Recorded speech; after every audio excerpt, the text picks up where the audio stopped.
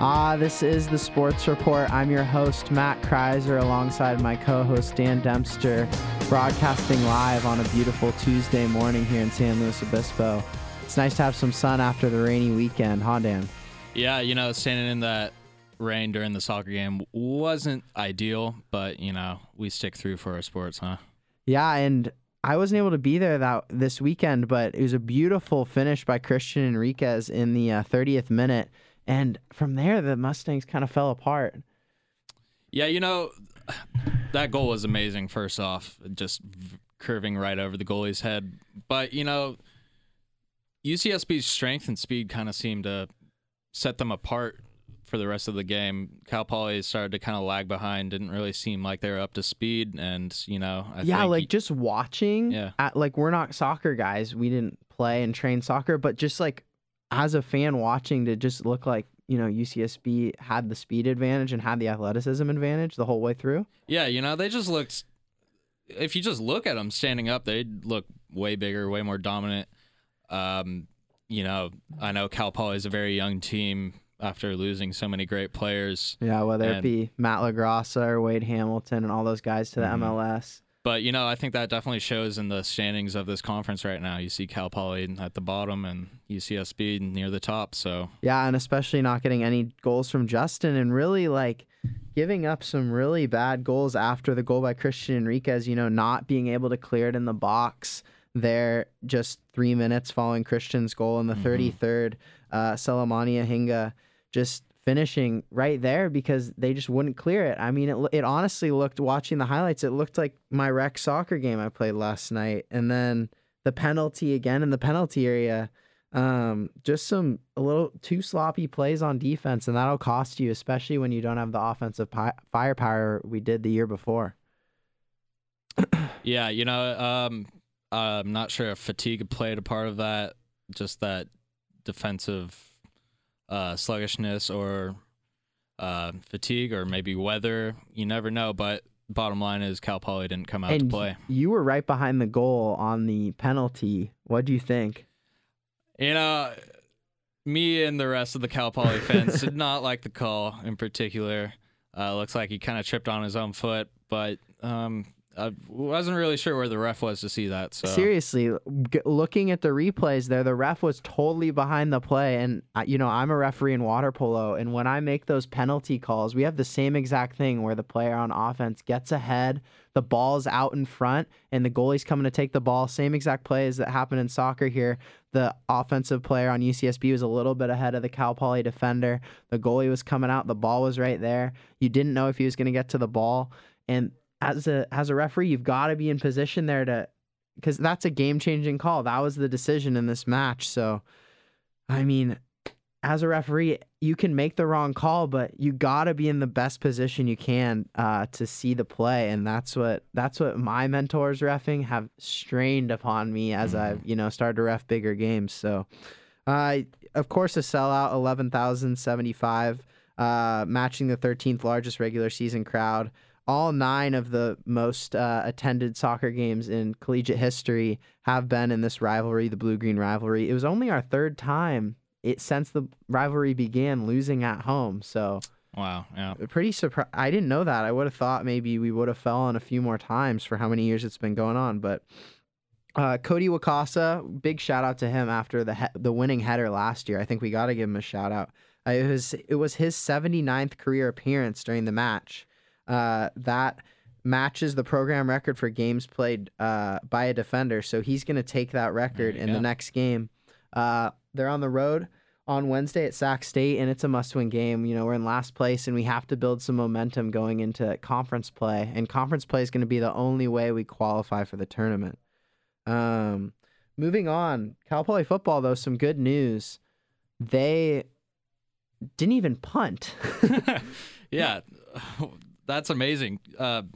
With this offense, they're just controlling the ball pretty much the entire game. If you want to read out that time of possession stat, right? Yeah, there, it was unbelievable. It was 38 minutes 45 seconds to 21:15, and when that happens, Cal Poly's running the ball well. I mean, 462 rushing yards, even almost 200 passing yards from Dano Graves.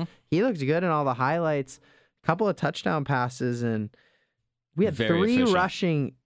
three rushers of over 100 yards: Kyle Lewis, Corey Garcia, and Joe Prothero. And it's good to see Joe back on the field after being injured.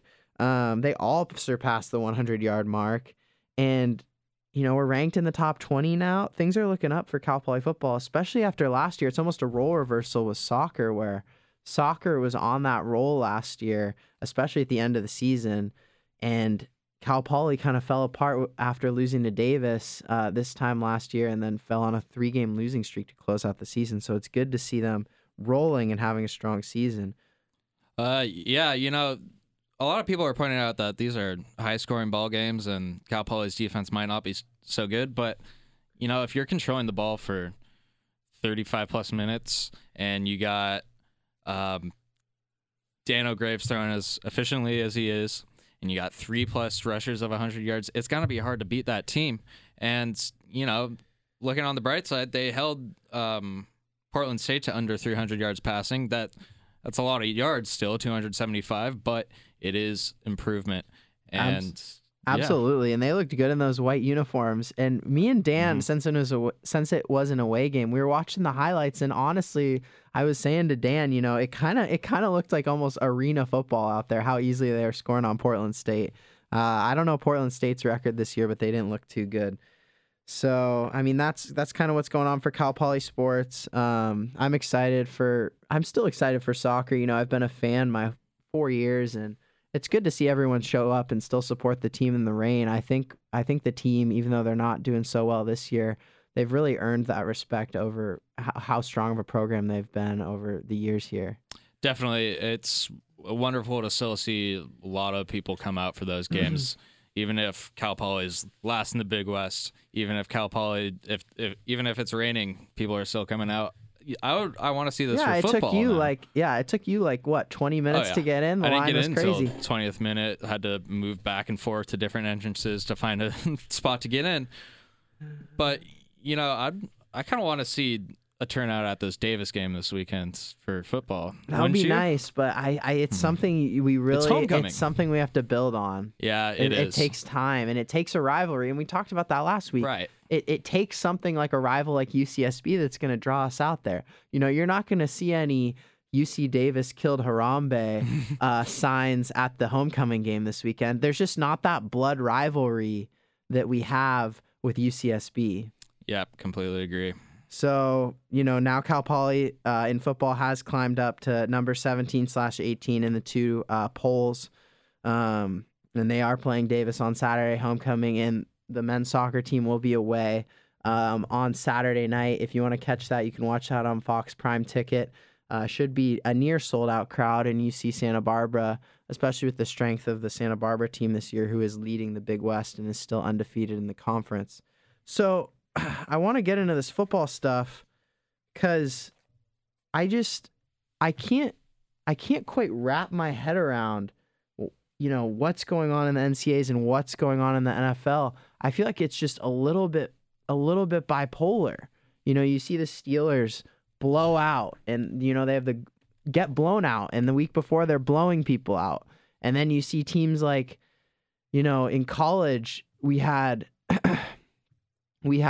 Clemson, who looked so strong the week before, had that great matchup against Louisville a few weeks ago, and then they're needing missed field goals to squeak by NC State. Yeah, Clemson always seems to have that one game of the season where they don't look like a top 4 team, and whatever they do, they always seem to come back from it and get into that ACC championship game. And all the good opponents in the ACC, you're looking at Clemson and Florida State, they're in that same division in that conference. So Clemson, they don't have too tough of a schedule looking ahead. They're going to have to play probably what looks like UNC, a great team in North Carolina later, who, but Clemson just has to play more consistently. And my thing is, like, if you look at Ohio State and you look at Clemson, I think it was a big growing week for Ohio State because JT Barrett, he struggled so much, but then he finished with that 7-yard touchdown pass in overtime, and then Ohio State picked off Wisconsin on the first play there. And I remember reading the report after the game, and Urban Meyer just talked about how much he trusted JT Barrett in that game, even despite the challenges. And I'm not sure that, I'm still not convinced in Clemson with Deshaun Watson. He was a Heisman candidate at the start of the year. He's the favorite, and he's had these games where it's just less than stellar. And I mean, he was stellar this week, 378 yards, 2 TDs. I mean, he still put up a lot of offense, but there's still some question marks in my mind with Deshaun. Yeah, I think that's why you saw Ohio State leapfrog into that number 2 position this weekend. They went on the road against a good Wisconsin team, and they won in overtime, a really good game in overtime. And that's what's going to, even Clemson with their close win against NC State, those 2 wins are wins that really help you going forward, build your trust, knowing that if you're in a tough position in a ball game, you can still come out and win that game. I think that's big for both of these teams' confidence, especially Ohio State's just going in and beating Wisconsin. That's going to help them greatly leading into their game against Michigan. We talked about last week all these kind of lower ranked undefeated teams. They stayed undefeated, which for me as a college football fan, I like to see that. I like to see the tension build up later into the season. Mm-hmm. Baylor's still undefeated. Nebraska is going to be heading into clashes. I think they've got Michigan or Ohio State later on in the year, and it's just good to see Texas A&M in the SEC. So you've got 2 teams in the SEC undefeated. And then Washington's still in there. Like, I like to see all these undefeated teams. I like to see all the pressure build up until something has to give later in the season. Oh, yeah. It's always super fun. Just November is one of the best months for college football. And, you got matchups heading in. You got Nebraska, 2 straight weekends. They're on the road against Wisconsin and Ohio State. Right. That's what I was trying to remember. Following this, a game against Purdue this next weekend, which shouldn't be too much of a problem for them. But, Nebraska, hey, look at them. They're leading their part of the Big Ten. And the team that, to me, we can write off, the only team really from this week is Miami. 2 bad losses in 2 weeks after starting the season 4-0. And I've always been a little bit of a fair weather Miami fan ever since the lateral that shouldn't have been last year. I've been a little bit of a fair weather Miami fan, but that's it for them. I mean, 2 losses. You have Louisville, you have Florida State, you have Clemson. There's too much firepower there. It's over for them. It's gonna be hard for them to even get to 6 wins. It won't be an easy rest of the season for them. Absolutely not. So NFL, my thing is this uncertainty, not bipolar. I don't want to use that word, but it's 1 week these teams are putting up 35, and the next weekend they're putting up 2. And then it's the Broncos. I was thinking of starting that Chargers defense if Trevor Siemian didn't start, because Trevor's looked so good this season. But then when I heard it was going to be Trevor instead of Paxton Lynch, I held off because I said, Trevor's played so well this year. He really led the team to that undefeated mark along with the defense until he got hurt and Paxton had to fill in. But then that wasn't the case at all. I should have played that Chargers defense. And the Chargers to me have been that team this entire season that's had talent but blown it. And they almost found a way to blow it on Thursday if you watch the game. Yes. But giving up the onside kick, but they held on for that 21-13 win. I don't know, like where outside of the top 5, I feel like there's a lot of uncertainty in where the NFL stands right now. Yeah, the Broncos, I just want to note with the Broncos, you look at Trevor Siemian's line, he threw the ball 50 times.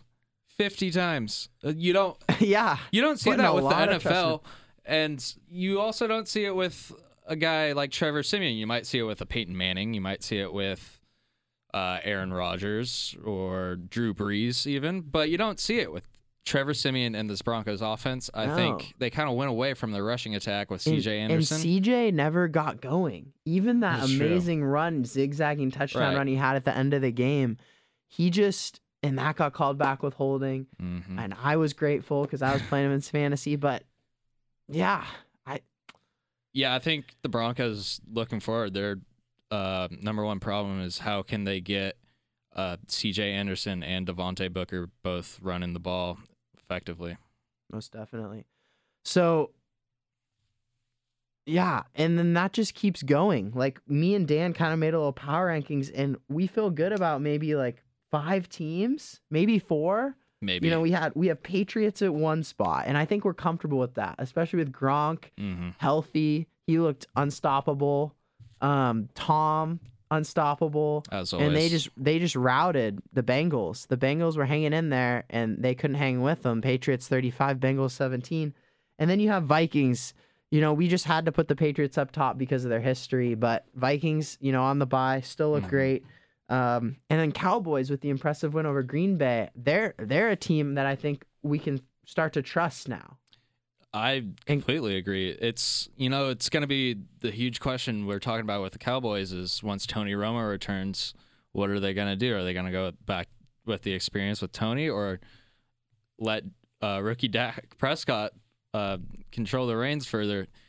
They look so good with Dak. Dak keeps putting up, you know, he threw his first INT this Sunday.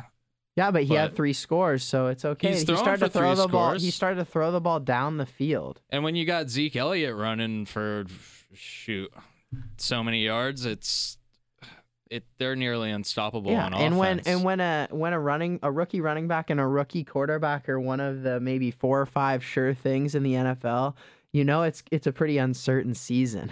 Yeah, and you know that's providing a lot of energy for this Dallas Cowboys team, which frankly I don't think they've really had in a long time. You maybe you look at when Dez Bryant first joined the Cowboys. Yeah, and now the question is they have the bye, and who's gonna play, Romo or Dak? I've heard a lot of people on going with Dak now, and Jerry Jones, you know, asked after the game if Romo would return as the starter if he was ready. He would say, "I wouldn't say." This is what Jones had to say. He said, "I wouldn't say unequivocally anything other than we just beat the Green Bay Packers in Green Bay." Yeah, he doesn't want to put either quarterback on the spot, and you know they're gonna play it by ear, I think. And it's also not Jerry Jones's decision to make. It's Jason Garrett's. Oh, you got to be kidding me. From the one owner who's also a GM of his team, and it's Jerry Jones who runs coaches out of town. Jerry Jones needs to take a step back, I think. Let Jason Garrett make the coaching decisions. So, yeah, and then we have Seahawks at 4 and Falcons at 5. I think it's a respectable loss for Falcons on the road. And Seahawks are still a really grindy team. Yeah, you almost feel like they're in a wrestling match every week. Like it just feels like a different. I'm watching a lot of these games on Red Zone, and it's offense, and then Red Zone comes over to the Seahawks, and it's like, oh, pound the ball. Russell Wilson almost getting sacked. Find somebody on a broken play. Defense, hard tackle. Like, don't you feel like it's almost like it's just a wrestling match with Seattle out there every week I've watched them? Seattle has always been kind of that team known for its defense, and I feel like this year you kind of see them rely on it a little more, and they're kind of scrapping out wins. A lot of scrappiness this year. Yeah, they're scrapping out plays with that offense. You know, I still think Russell Wilson's a great quarterback, great decision maker. Definitely. And definitely able to make something out of broken plays. I would hope to see a little more consistency with them, you know. Yeah, and the thing with them is you have to, by the time of playoffs, you have to start getting hot and you start to having rhythm. And they're not a team that yet has rhythm, but they constantly are finding a way to win, so there's still something we can trust. Oh, yeah. I think Russell's still got a lot of talent around him with, Doug Baldwin on the edge, and Jimmy Graham is coming back. Yeah, that's exciting. Steadily improving. I like that. 80-something yards this weekend, no touchdown, but he's still coming back up there. I think Russell Wilson's got a lot of weapons. I think that running game needs to come around for him, though. Yeah, they have Christine Michael in there, and Thomas Rawls will come back. Dude, they have some depth. They have good running backs. They just, I think, need to figure out how to use them. Yeah, and I think maybe the entertaining part of that game was, Julio's battle with Richard, and Richard Sherman getting all upset on the sideline. So, but we were saying before the show, like outside of this top 5, Patriots, Vikings, Cowboys, Seahawks, Falcons, where's the consistency? You have Eagles, who everyone was super high on, 3-0, crush the Steelers, go on the bye, come back, don't look good at all, lose to the Redskins. Yeah. Redskins are on a 4-game winning streak. We have them at number 10. And then so Eagles at 6, Green Bay 7. Green Bay looked terrible, especially on offense. Aaron Rodgers throwing to safeties didn't look like himself at all. Pittsburgh at 8, maybe too generous. But we also wanted to keep in mind, Ben played the second half with a torn meniscus, and they're a team that, feels itself on offense, and then the defense gets a little hyped and maybe can hold its own. And then Raiders at 9 too. So all these other teams we have in the top 10, they're all losers. And then losers this week. And then Redskins at 10, and then we had Bills at 11, kind of not sure with that. Those are 2 teams on 4-game winning streaks, but they're also teams that we are not sold on their franchise quarterbacks. Mm-hmm. And we're definitely not sold on, maybe the coaches either. So it's weird. It is weird. You just got to kind of wait it out at this point. I think the big divisions we're going to look at, first off, AFC West. Who knows with that? You'd see the Chiefs beating the Raiders now. And the Broncos are uncertain at quarterback. Now Trevor Siemian doesn't look like the Trevor Siemian of earlier on. So I feel like the Raiders would be the most consistent team out of that pack, but they're also very inconsistent at the same time for some reason. Like they were consistent until this week. Yeah. Putting up 10. Only putting up 10. And pretty sloppy conditions, albeit, but still, you gotta play through that. They are another one of those teams that needs, high 20s. They don't have the strongest defense. They need high 20s on offense. So, and you would expect that to be able to happen. I feel like Derek Carr he's starting to find a rhythm, but there's still some weekends where he just doesn't seem into it. But you got players like Amari Cooper and Michael Crabtree out there for you, and plenty of good young wide receivers. He does spread the ball around a lot, which I like to see. He doesn't key on just one guy. No, and that's a good thing. You see that with Big Ben. You see that with Tom. You see that with any good quarterback. Aaron, too. Rodgers, yeah. It's a very good point. Even Matt Ryan's been spreading it around with the talent of Julio, but... Yeah, actually, Matt Ryan has been playing amazingly this year. Compared to last year. Yeah. Last year. Number 1 fantasy player. Oof. Keeps looking good every week. And I think something with these teams in the bottom half of the top 10 who all lost this week, the NFL, I wrote a lot of people off. I wrote off Marcus Mariota those first few weeks. And last week and this week, played great. I kind of wrote off the Colts, and now maybe I'll write them off again. But the Texans, another team that, they started to slip, and then they came back. I kind of wrote off Brock Osweiler. Like, you know what? There's a reason John Elway dropped him. But, he had the comeback win last night. And then the Bengals, don't know. Maybe shouldn't write them off after this other stuff. And then the Lions, too, another one. The Lions are a weird team. They are very weird. But their offense, though, they're putting up points every week. Yeah, Stafford has a lot of good weapons. Like and Golden Tate wanted to show up this Marvin week. Jones. Marvin Jones only had like 2 grabs this weekend, 1 touchdown. Yeah, and of course Golden Tate after nothing the whole year. An 8 reception, 165 and 1 TD day. The only issue I really have with the Lions is their running game. They don't really have much. They lost Amir Abdullah. A lot of injuries, yes. Abdullah looked good earlier in the season. I was kind of excited. But he's a great runner. He's got a lot of talent. But yeah, when you have to pick up Justin Forsett, who got dropped from Baltimore, right. It's not a good place to be. Yeah, and Theo Riddick out too. That doesn't help at all. Yeah, I guess, yeah. So there's really a limited number of teams I can write off at this point. After, writing off, I can write off the Browns. Yeah. I can write off the Niners. Done that a while ago with both of those teams. And I really feel I can write off the Bears. But, who else can you write off, Dan? Not much. Maybe the Colts. Panthers. Panthers. I can write off the Panthers. Why? I don't think they can make a comeback at this point. You get Jonathan Stewart back. You got to beat the Saints. You got to beat the Saints right there. They're your division. Is the defense just not the same this year? They're definitely not the same. So should have they kept Josh Norman or no? I think How important is it to keep chemistry after a Super Bowl loss? Well, without having Josh Norman, they are definitely getting torn up. They got 465 yards thrown on them last weekend. They still have players like Luke Kuechly and stuff. You'd expect them to be doing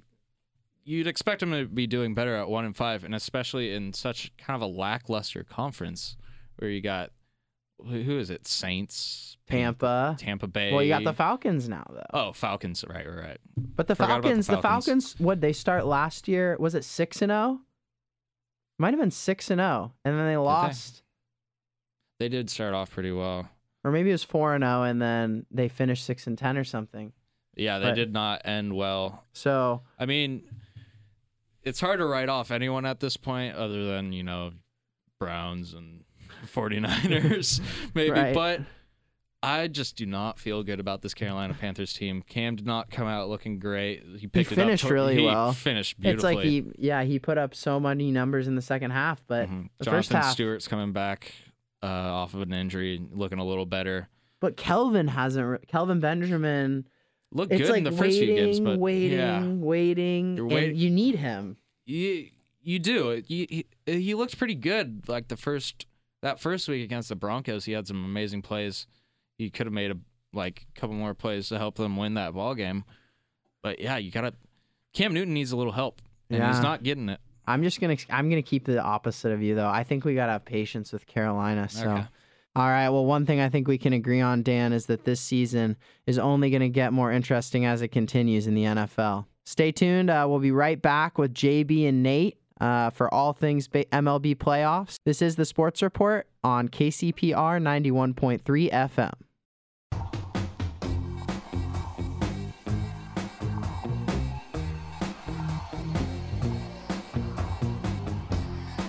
Welcome to another edition of the baseball segment of the KCPR Sports Report. I am Nate Edelman, here with my co-host JB Garcia. How you doing, Nate? So, last week we were just previewing things. We still didn't know what was happening. We still had all the division series going, and sitting right now, we are in the middle of the championship series, and we have a lot to cover. Yeah, a lot happened last week. The Dodgers ended up going to a Game 5 with the Nationals, winning that series. The Cubs took care of the Giants in Game 4. The biggest surprise, the Indians swept the Red Sox. Who saw that coming? Yeah, the biggest surprise, I think, is the Cleveland Indians just as a whole, as a team, but we will get to that as, yes, the Giants did come back. The Cubs, did come back in Game 4. They were down, I believe, 3 runs in the 9th inning and scored 4 in the 9th and then 1 in the 9th inning, leaving all the San Francisco fans disappointed. But and the Dodgers won in dramatic style in Game 5. They had over an hour of 7th inning, and they brought in their closer for the 7th. They brought in many different pitchers. There was a lot of strategy involved for both teams, and Clayton Kershaw came off of short rest to close the game, last 2 batters, and he got the job done. And his playoff mantra, or people saying that he is in clutch, is a recent memory or distant memory. At least I think so. Yeah, Kershaw channeling his inner mad bum going into the 9th and there you closing go. that game out. That was exciting to see as a Dodger fan. Yeah, it's just now the Dodgers feel like they could beat anyone, and they are tied 1-1 playing the Cubs. They played Friday night, and now they started the series Saturday night. And Why don't we just go through that Game 1? The Dodgers were down early and were able to tie it up on an Egon single with bases loaded, and then Joe Blanton comes in. Joe Blanton comes in all season. Right. Joe Blanton comes in. First pitch, strike. Second pitch, kind of in the same spot. Here comes the 0-2. High drive into right, back at the wall, and it's gone! Grand slam, Montero! So that was a grand slam given up by Miguel Montero for the Cubs, and the Cubs went on to win that game. And then Game 2 had a different story. Yeah, Game 2 was dominated by Clayton Kershaw. Perfect through 4 innings, gave up back-to-back hits but settled down and was able to go all the way through the 7th, handing the ball over to Kenley Jansen for a 6-out save. What was key in that was that Kershaw had very low pitch count heading to each inning. He got guys out early, so that enabled him to go the distance and prevented any bullpen mishap or anything like that. Like bullpen gave up the lead in Game 4, so that was the key to success, in my opinion. Yeah, Kershaw's been on a whole nother level this postseason. He's gotten the ball 4 times in the last 10 days. Including that closing appearance, and he's just been flat out dominant. Like, there's nothing more to say other than he's finding his pitches, he's striking batters out, he's using his slider more. He's just looking good. So we'll see how many more games he starts in this NLCS against the Cubs. But if I were the Cubs, I'd be worried to see Kershaw again. Right now, Kershaw is expected to play Game 6, which leaves 3 games in LA. First pitcher will be Rich Hill, then Urias probably, and then Kenta Maeda. So if the Dodgers could win all 3 games, then they wouldn't have to worry about handing the ball to Kershaw in a pressure situation on the road again. But who knows? Maybe Kershaw will come in and save it again. Who knows? That's just kind of been the story of the Dodgers season. Yeah, Dave Roberts has broken an MLB record with 606 pitching changes all season, shattering the previous record. I mean, they haven't had a set rotation since April, I think.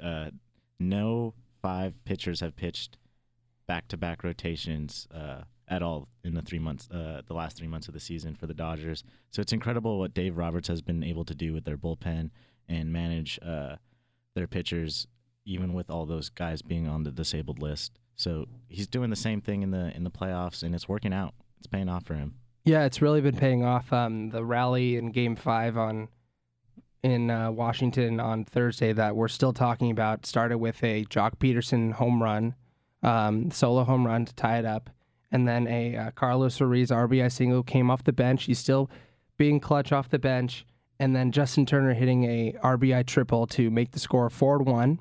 And then right afterwards, who was the? It was Chris Heisey who quickly made the game close by hitting a 2-run home run. So former Dodger Chris Heisey. Former Dodger. He likes to stab us in the back right there, but we'll see.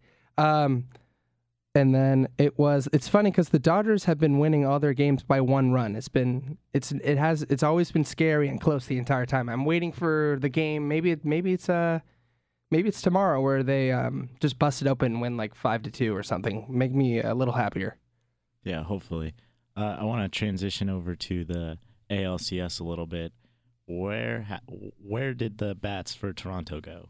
Yes, they come into Texas and they make Texas look like they are a minor league team. They hit home runs. They are doing everything, and then they come to Cleveland and they've only scored 1 run. But Cleveland won 2-0 and then 2-1. So it's been very low scoring game too. But it's kind of been a pitching series as opposed to, or a pitching matchup series as opposed to maybe the National League where it's more just like everything. And I don't know about you, but I think Francisco Lindor has been establishing himself as one of the best young shortstops in the game. Yes. Right behind Corey Seager, but I think he's up there with Corey Seager, Carlos Correa, Addison Russell. I think he's establishing his name up there. He had a clutch 2-run home run. Ended up being the only runs of the game in Game 2 against the Blue Jays. But I'm impressed with this kid. He's doing well. And shout out to Andrew Miller, the closer for the Indians, who was on the Yankees. People thought he would be traded, and then he is making him name himself in Cleveland for just doing his job and shutting the door and not letting any comebacks happen for the Blue Jays. I will admit, when the Yankees traded Miller to the Indians, I was very confused because at that point the Indians were still not at the top of the table and kind of trying to hope that pieces would fall together to make a playoff run, and here they are sitting undefeated still.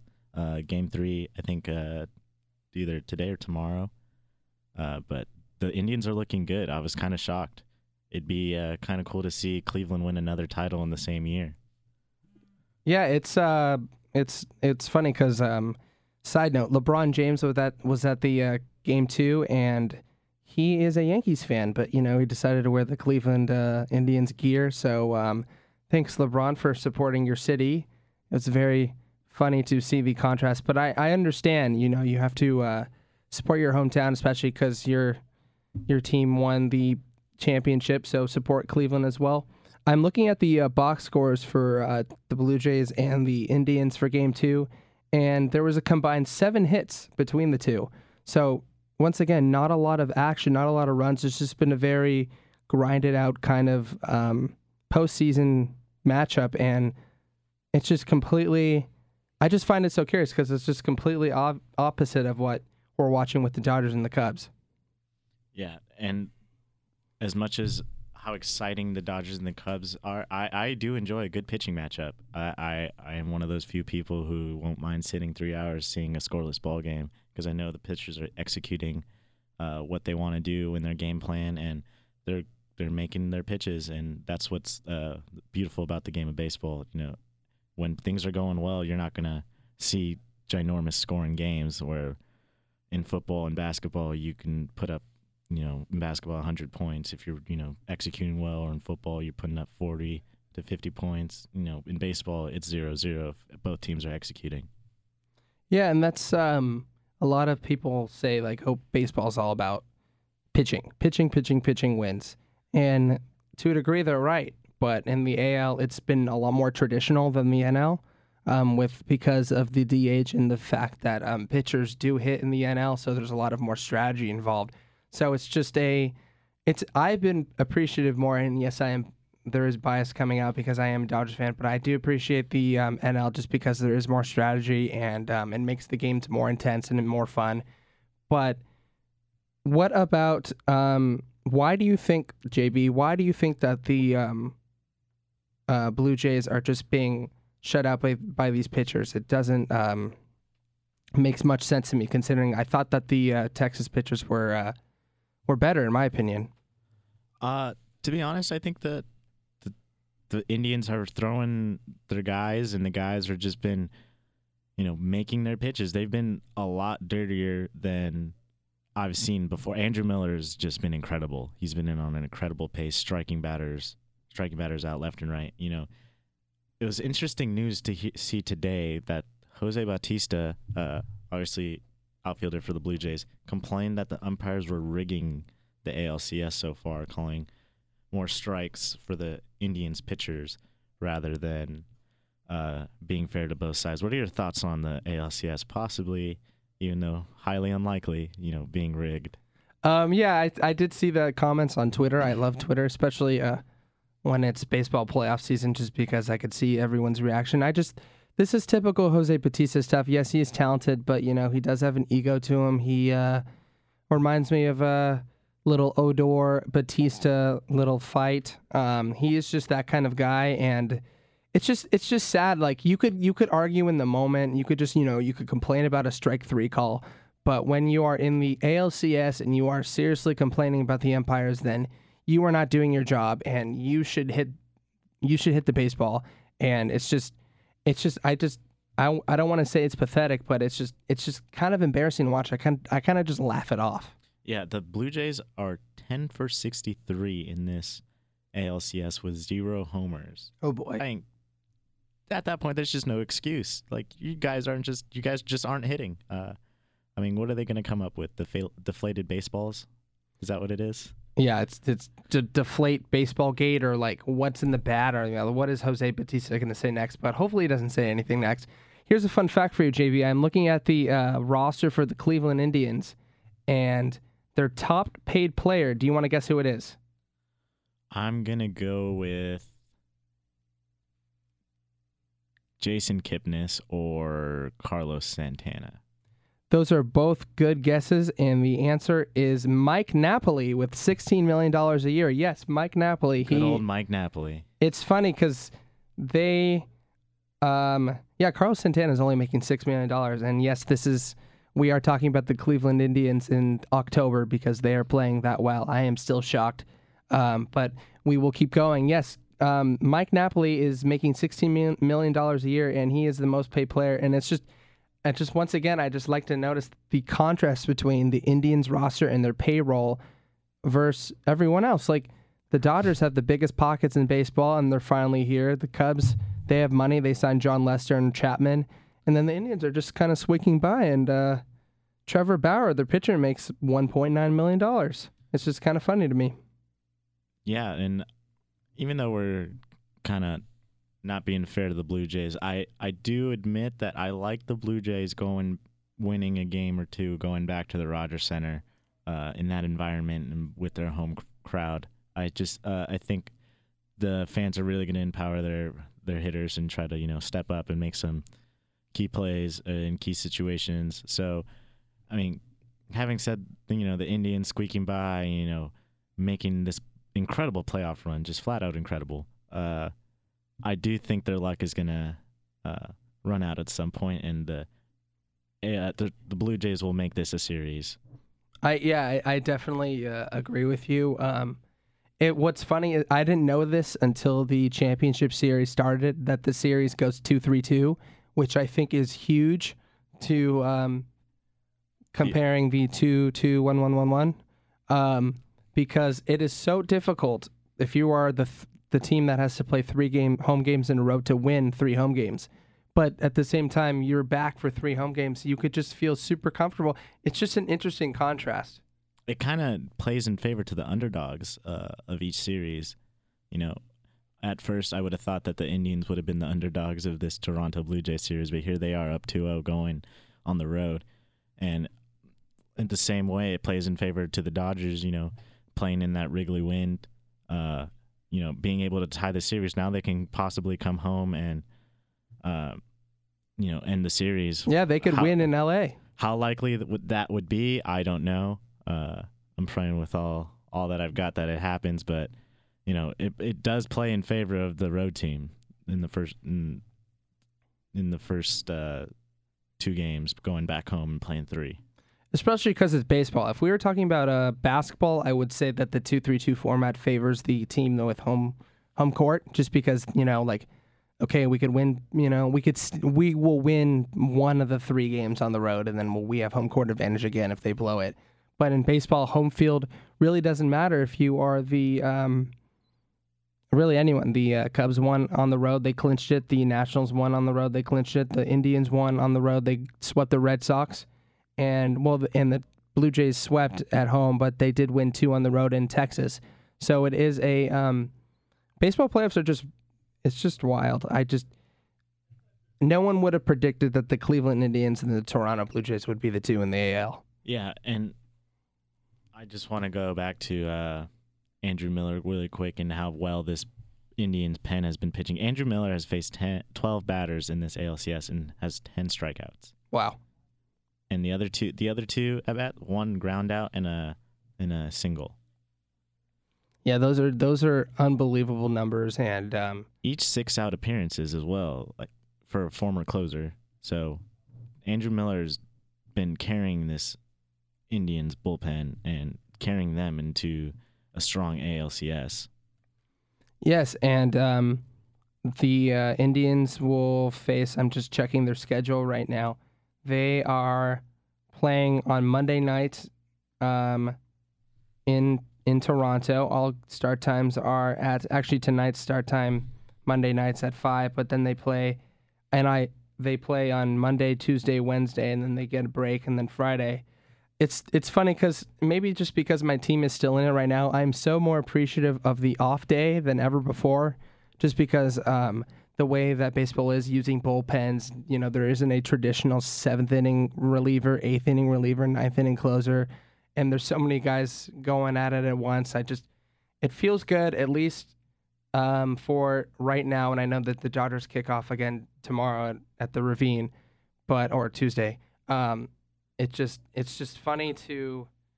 It's just there's so many more variables than you could think of. Yeah, and I think it plays, especially in the NL, where we've seen closers come in the 7th inning, trying to get important outs. I think it plays into the creativity of these NL managers and the sense of urgency of how important these games are, no matter what game it is, game 1, game 2. These games are all important, and the managers realize it, the players realize it.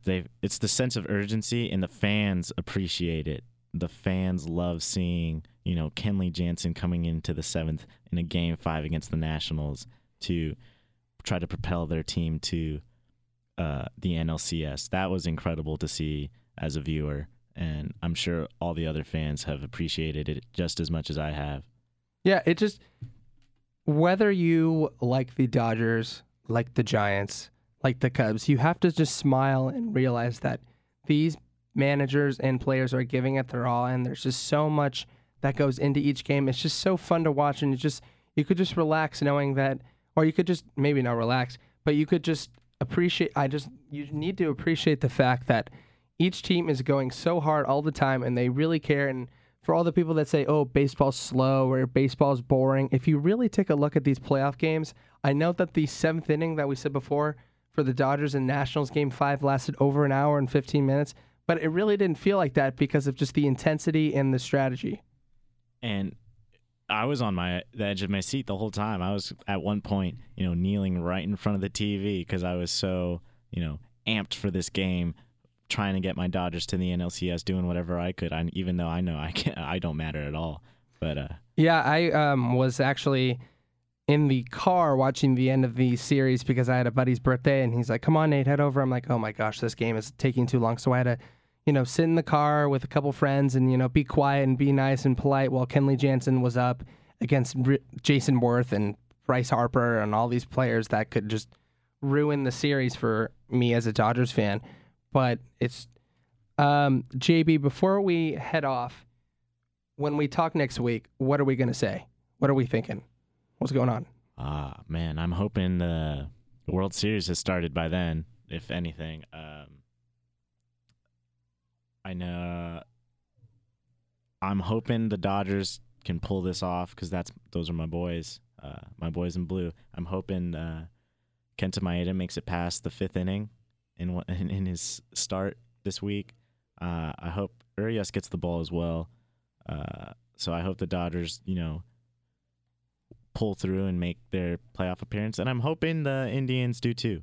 I've become a big fan of the Tribe during this postseason, how well they've played. I think they're just the under-the-radar team that no one really is really talking about, but they should be talking about the Cleveland Indians. The Cleveland Indians are, playing good baseball. They got hot at the right time. So hopefully next week we're previewing a Cleveland-Los Angeles World Series, and hopefully we'll be seeing the boys in blue hosting the Commissioner's Trophy at the end of that week. Yeah, I think that the Dodgers and Indians will both win in 6. I do think that my boys in blue will hopefully win all 3 at home, but knowing their track record, I think that they blow one of them, especially because Kenta Maeda has been very shaky. But if you can't tune into all the baseball action that you can this weekend, it's really coming at a fast rate. Baseball doesn't like to take days off, so that's why I am appreciative of the days off that my Dodgers get, just because of flying and travel schedules. But that will do it for another KCPR baseball segment. We'll be right back. This is the Sports Report. Thanks for tuning in. Right now on the line, we've got Cousin Berg. We're going to spend this last segment here going over some lines and some hot takes. Thanks for coming on, Cousin Berg. Yeah, thanks for having me as always. So I'm new to this betting thing. Thanks for introducing it to me. I'm gonna start with my hot take that I feel the best about. Vikings laying down 2 to the Eagles, and I'm taking the Vikings. Wow. You're really liking that Vikings D then, huh? Yeah, no, I like it. Yeah, no, Sam keeps throwing the ball. Stephon Diggs hasn't had a big week in a couple weeks. They had the bye. I think the biggest thing is Carson Wentz is starting to show that he's a rookie. Yeah. And I know all the experts were so hyped. Oh, Carson called audibles up at the line at North Dakota State. He's so much more prepared than Jared Goff. Yeah, now he's starting to show himself as a rookie. So, yeah, I feel like this is that game where he's going to throw 4 interceptions. Like every rookie is good for one of those, and I feel like this is the one. And especially with the Vikings D. So, Yeah, Yeah, let's throw it exactly. back to you. We're gonna go 3-3 each. That's my first. What are you feeling best about? Well, okay. I mean, I'm trying to never ever bet on a Thursday night game again because I just get killed every single week. Yeah, But I'm doing it again this week.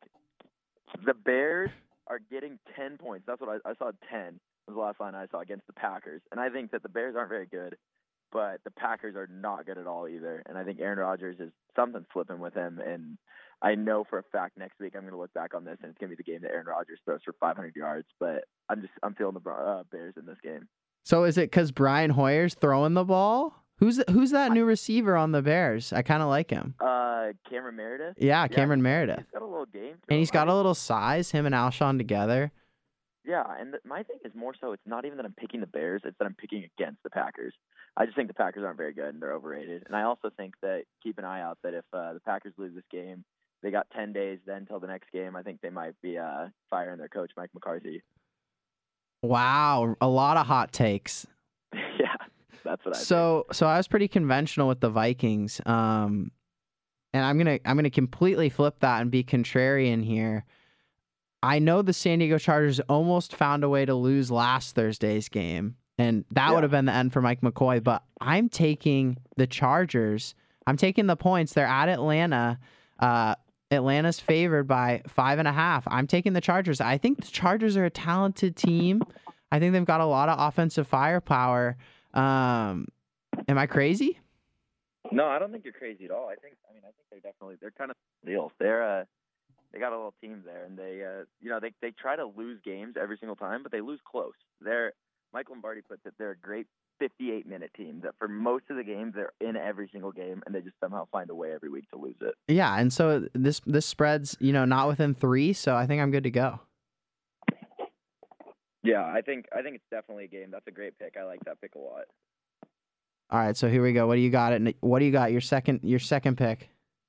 All right, I have Buffalo versus Miami. Buffalo's favored by 2.5 points at Miami. Miami is not good at all. I know I don't like anybody. I'm never really happy with any team, but Ryan Tannehill is a bottom 8 quarterback. They can't throw the ball. They have no defense, and I also think that when you look at last week, they beat the Steelers. But okay, Big Ben had a torn meniscus in the second half. Yeah, exactly. And Jay Ajayi went off and had a huge game, but I think the Bills they're only letting up like 97 yards per week, and so I think that's a game that they're kind of going to stifle that. And the Bills have been really good lately. They've won 4 in a row, I think, and they're 4-0 against the spread in their last 4 games. So I think they're kind of looking good. They're trending upwards right now. That's a team that they totally are. They're pounding it. They're pounding the rock. Yeah. And can I just compliment your pronunciation of Jay Ajayi? I totally botched that just now trying to compliment you, but can you just say that again for us? Jay Ajayi. Oh, beautiful. Okay, so I know we're super conflicted here. Don't agree at all. I'm a huge Steelers homer, but I think the Patriots are just going to annihilate him. The line I'm looking at is favoring the Patriots by 7.5, and I have to take New England here. I think they're going to beat them by at least 10. I think Gronk. How are they going to cover Gronk? They're going to have no offense. Landry Jones not going to find anyone over the top. Sammy Coates is hurt. You're telling me Eli Rogers is going to come in there and play well in the slot. They're going to double cover Antonio the whole game. Maybe they can get the running game going, but I didn't see the line playing as well as it did against the Jets last week. I like the Patriots to win by at least 10 in this game.